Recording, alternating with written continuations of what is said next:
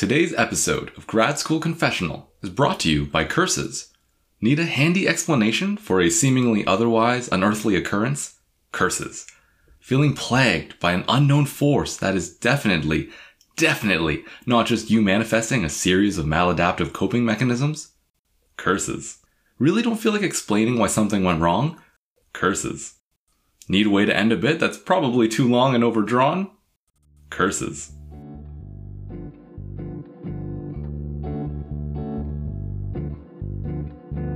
You're listening to Grad School Confessional, a podcast that explores the good, bad, and ugly of graduate school, directly from graduate students themselves.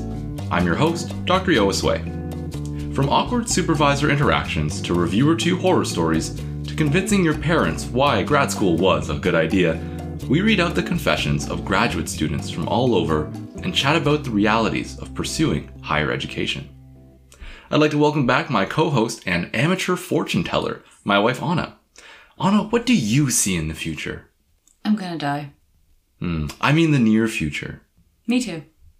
Your clairvoyance is fascinating. Anna is a PhD candidate studying digital health, a field where researchers ask, if you die playing The Sims, do you die in real life? Let's find out together. Truly terrifying. This month, Grad School Confessional is putting a spooky spin on things with a series of episodes that explore some of the frightening sides of the grad school experience. Today's episode is about curses in grad school. You probably know what I'm talking about. Those unexplainable events or equipment that just won't work, seemingly endless emails and busy work that simultaneously feel like you've done everything, but nothing at the same time.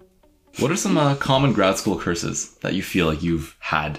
The ethics form that could never go through. And then every time you'd make changes to it, they would comment on something else that you've already changed based on their suggestions.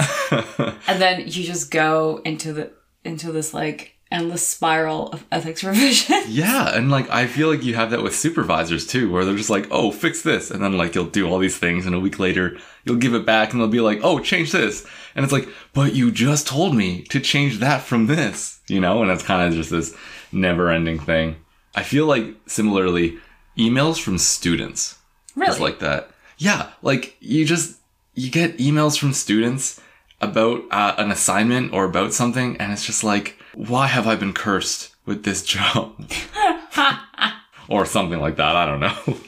We actually had a fridge in our old lab. It was one of those really deep freeze fridges that was meant to hold biological samples and stuff. And it's held at negative 80 degrees Celsius. So it's meant to be really cold, right? Yeah.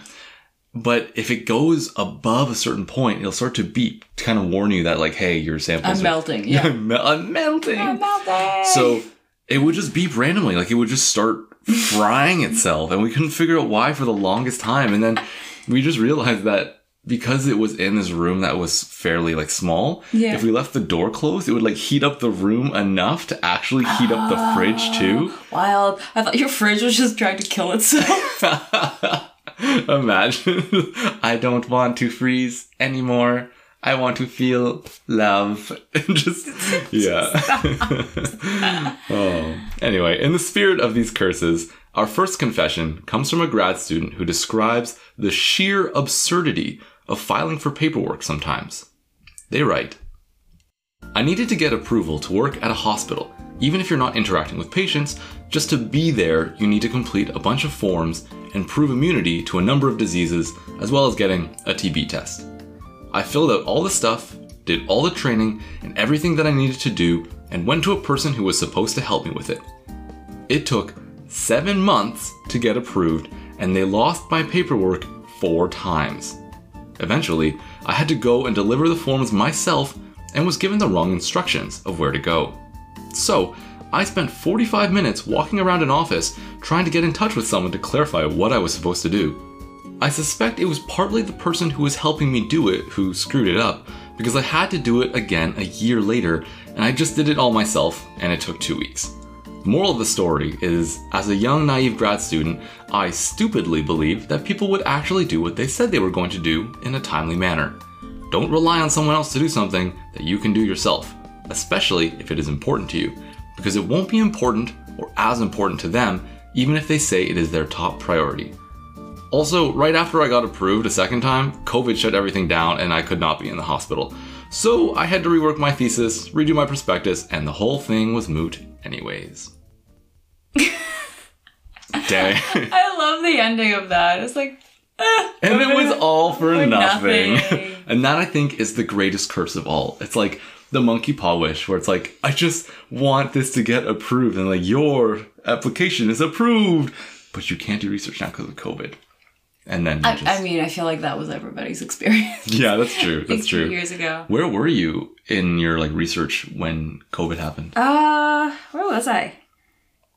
You hadn't collected data yet, right? No, I wouldn't start collecting data for another like couple of months, for maybe 4 more months. Yeah. So it was kind of like, I don't know. It worked out. I was super lucky because I was doing interviews. So it was just a matter of doing interviews over the phone versus in person, which I think made it so much easier for people to participate that I got more people rather than like having them bus down to the university and have to like sit in my office. Yeah. And like, it's nice that you were able to pivot before kind of all this stuff happened.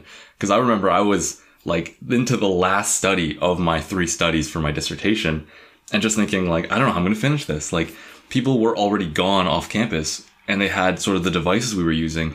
And they had to mail them back because, you know, they're not coming back because of COVID.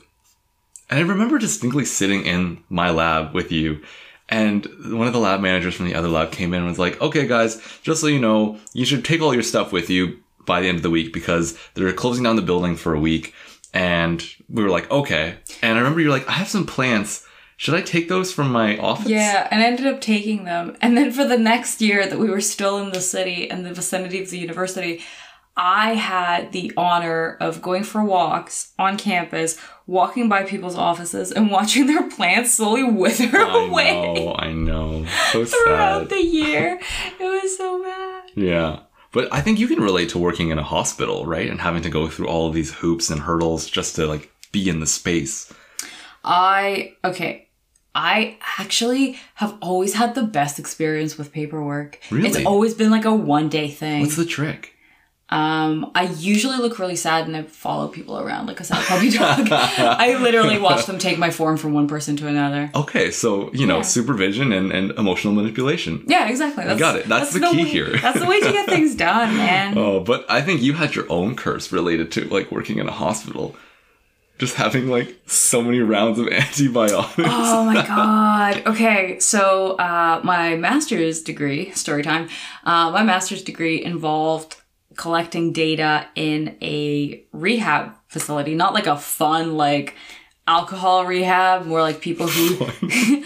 like, for people who've sustained traumatic brain injury or spinal cord injury. And so I was in this environment... And wherever people spend long time, like, lying down or being within close vicinity of one another, there's a lot of infection going on. And so within the first 6 months, I'm pretty sure I did, like, 7 rounds of antibiotics. My internal flora or fauna or whatever, all flora. of it. You don't have a deer living in your ass. Maybe I did. Maybe that's what the 8th round of antibiotics was for. No, but it was just barren. It was done. I had everything that you could have possibly picked up there. Yeah. And when I was telling that to like one of my doctors, like, yeah, that's pretty standard. Within 6 months, nurses tend to get like so many infections. And then your body just kind of sorts itself out. I'm like, how is this a normal thing that you're just like... That we're just okay with. Yeah. So I guess, you know, in a way, that's kind of a curse of working at a hospital too. But I think a moral of the story here, too, is, you know, kind of being able to pivot your research on a dime and just knowing and having other stuff kind of ready to go in case something goes wrong. Because, yeah, we've discussed this before, but with research, something always goes wrong. Also, don't trust people to do things for you. Yeah, don't trust people to do things for you. Like, definitely, yeah. They don't care. Sometimes the curse takes a while to sink in. Didn't I leave this somewhere? Didn't I send out that email? This grad student reprises a similar experience when they were first applying for ethics approval. They write, "It was my first time applying for ethics, and after many revisions from my supervisor and collaborators, we submitted the application and we had some revisions. I addressed the ethics board's comments as well as my supervisors, and I submitted the application with the revisions.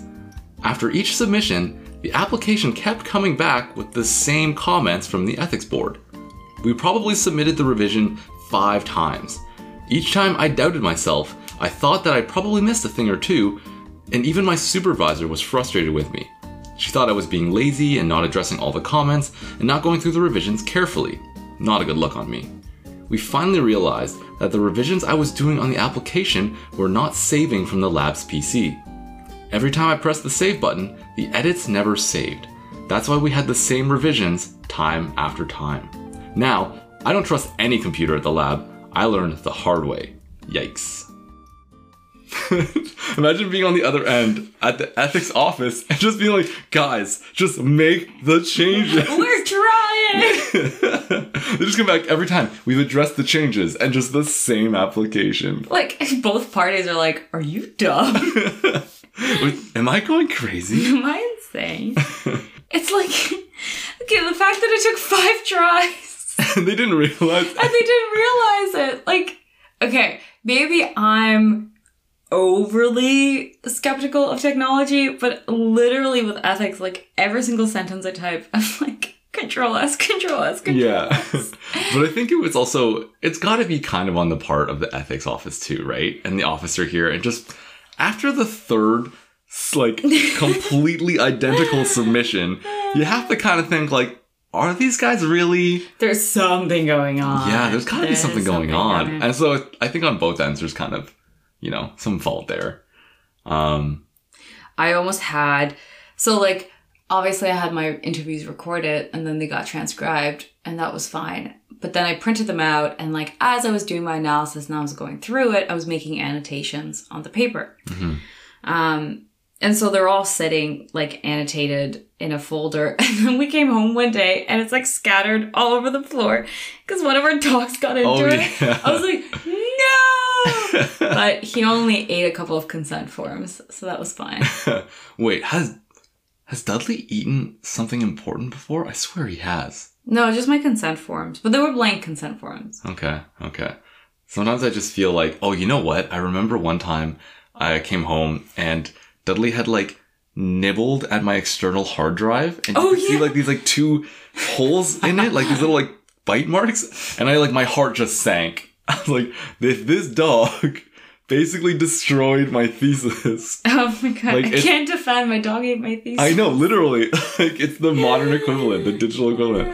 My dog ate my hard drive. Okay, but along the lines of submitting and resubmitting something, we currently have a cursed manuscript under review. Oh, God. And it has been under review for a year, and I kid you not, 7 months. Coming up 8, actually. Oh, yay. Yeah. We're getting ready for its 2nd birthday. But anyway, like, every few months, we, like, email the editor, and they're like, your thing is still under review, in, like, the most polite and boilerplate response. Yeah, I'm pretty sure they just copy and paste their response now. And I'm pretty sure one of our reviewers has passed on. Yeah, like, that's gotta be the only thing, right? Like, something must have happened to this reviewer where they're just, like, incommunicado. But then my question is, like, why don't they just get another reviewer on this? I think because it takes work, and they're just like, well... they said they'd have it done a year ago, but like... what if they, like, passed away? So are you telling me your manuscript won't get published because somebody died? And our journal was too lazy to find somebody to replace? You know what? I'm sure stranger things have happened in the world of publishing. I'm sure stranger things have happened. I want to know. Our final confession concerns what is possibly the scariest thing that could ever happen to a grad student. No, a person. This final confession comes from a master's graduate who details the truly heart-stopping thing they experienced while writing their final manuscript. They write, "My master's thesis document was due at 4 p.m. and I had only received final edits from my supervisor at 9 p.m. the night before. Around 3, I realized I need to do a quick power calculation. Easy peasy. Until my computer went black. My document ended up being unharmed, but about 90% of my R script was gone. Luckily, I had backed it up, but it turns out I hadn't updated that version in a few weeks and had been almost completely redone since then. I submitted the document, defended, and ignored that issue. For a year, I told my supervisor that I was editing my manuscript for publication when I was really just avoiding redoing an analysis I had hardly understood the first time I did it. After finally admitting all of this, we were able to enlist the resident stats expert in the lab to take over the analysis portion of the publication. Takeaways: back up your analysis frequently and understand that sometimes admitting defeat is the best possible outcome. And that's why I do qualitative research. But you could still lose your recordings. Actually, you have a great story for this, right? Remember the first focus group we did where we were recording and we were like, oh, we'll use this screen capture software and we'll get the interview that way. Yep. And you were there and I was like, you know what? I'll be on it too just so I can record it as well in case something happens. And something did happen. Yeah, so we had this like beautiful recording of everybody's faces with no sound. No sound. No sound. Yeah, but luckily we had the backup recording. Yeah, we had like 2 backups. It was pretty good. Yeah. They don't call it the screen of death for nothing though, eh? That stuff is scary. Okay, adjacent to this, not exactly the same thing, but I almost destroyed my laptop because I got a Trojan virus. And you'd be like, oh, what was she doing? Was she pirating movies? Was she illegally downloading the newest album from Halsey? No, I tried to download SPSS. A statistical software. To be honest though, I think I had found it for you. And I was like, oh yeah, you can use this. And it definitely gave you a virus that we were like pretty scared about. And I gave my laptop Trojan. Like, who embeds it into a statistical software? They know their market, man. They know their market. People are desperate. Grad students are desperate. Yeah. It seems kind of weird that this person's supervisor didn't give them back edits for their manuscript until like the day before it was due. That is the truly scary part. Yeah, that's the really scary part here. Oh man, imagine just getting those back and I don't know, man. I totally relate to the whole thing where this person's like, I just decided not to do anything for a year because I really didn't want to come back to this manuscript and look at the analysis again. Like, yeah, I've done that before.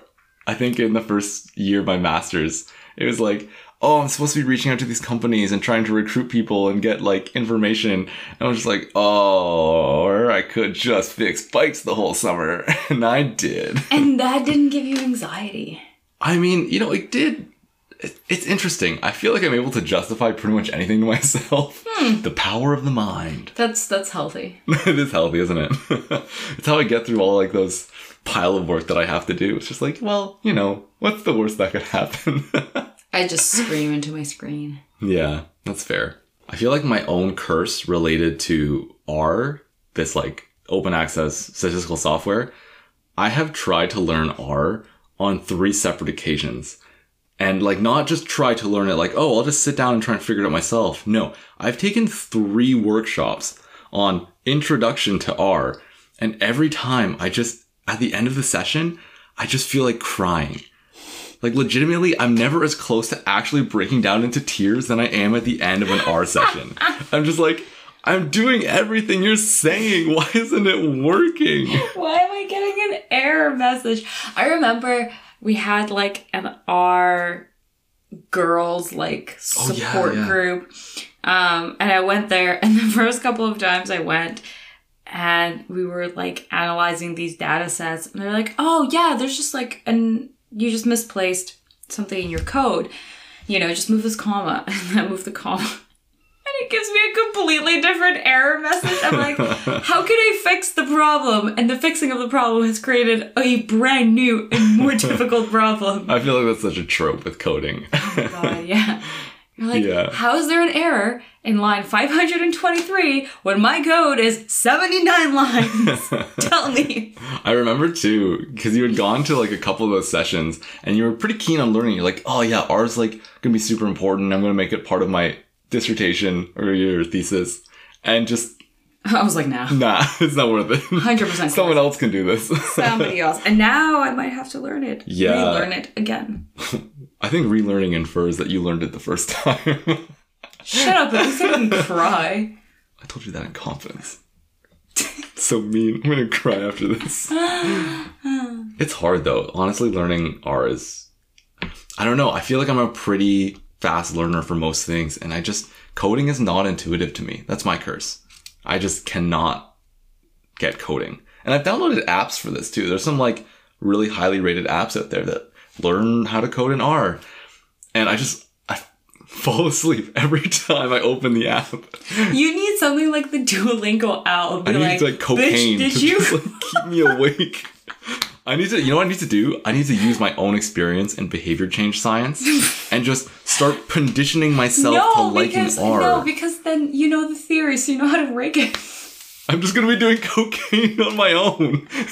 Forget R. I don't need this anymore. This is great. I feel so much better. Learning stats is so fun. I'm like not even in the computer, like near it. Oh, man. Don't do drugs. Don't do drugs, kids. This is a joke. Oh, curses. It looks like we're running out of time. You've been listening to Grad School Confessional. I'm Dr. Yoasue. Special thanks again to my co-host, Anna.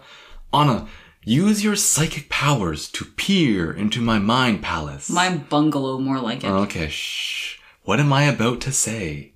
If you enjoy the show, leave us a review on Apple Podcasts. I don't sound like that. Keep going, though. It is pretty funny. Well, now that you call me out. If you enjoyed the show, leave us a review on Apple Podcasts or on iTunes so that others can benefit from our mediocre advice. Please also share us with your social network and follow us on Twitter at GSConfessional. And if you have a confession you'd like to make, please use the anonymous link in the description or email thegradschoolconfessional@gmail.com. We're waiting for your funny, interesting, or controversial confessions.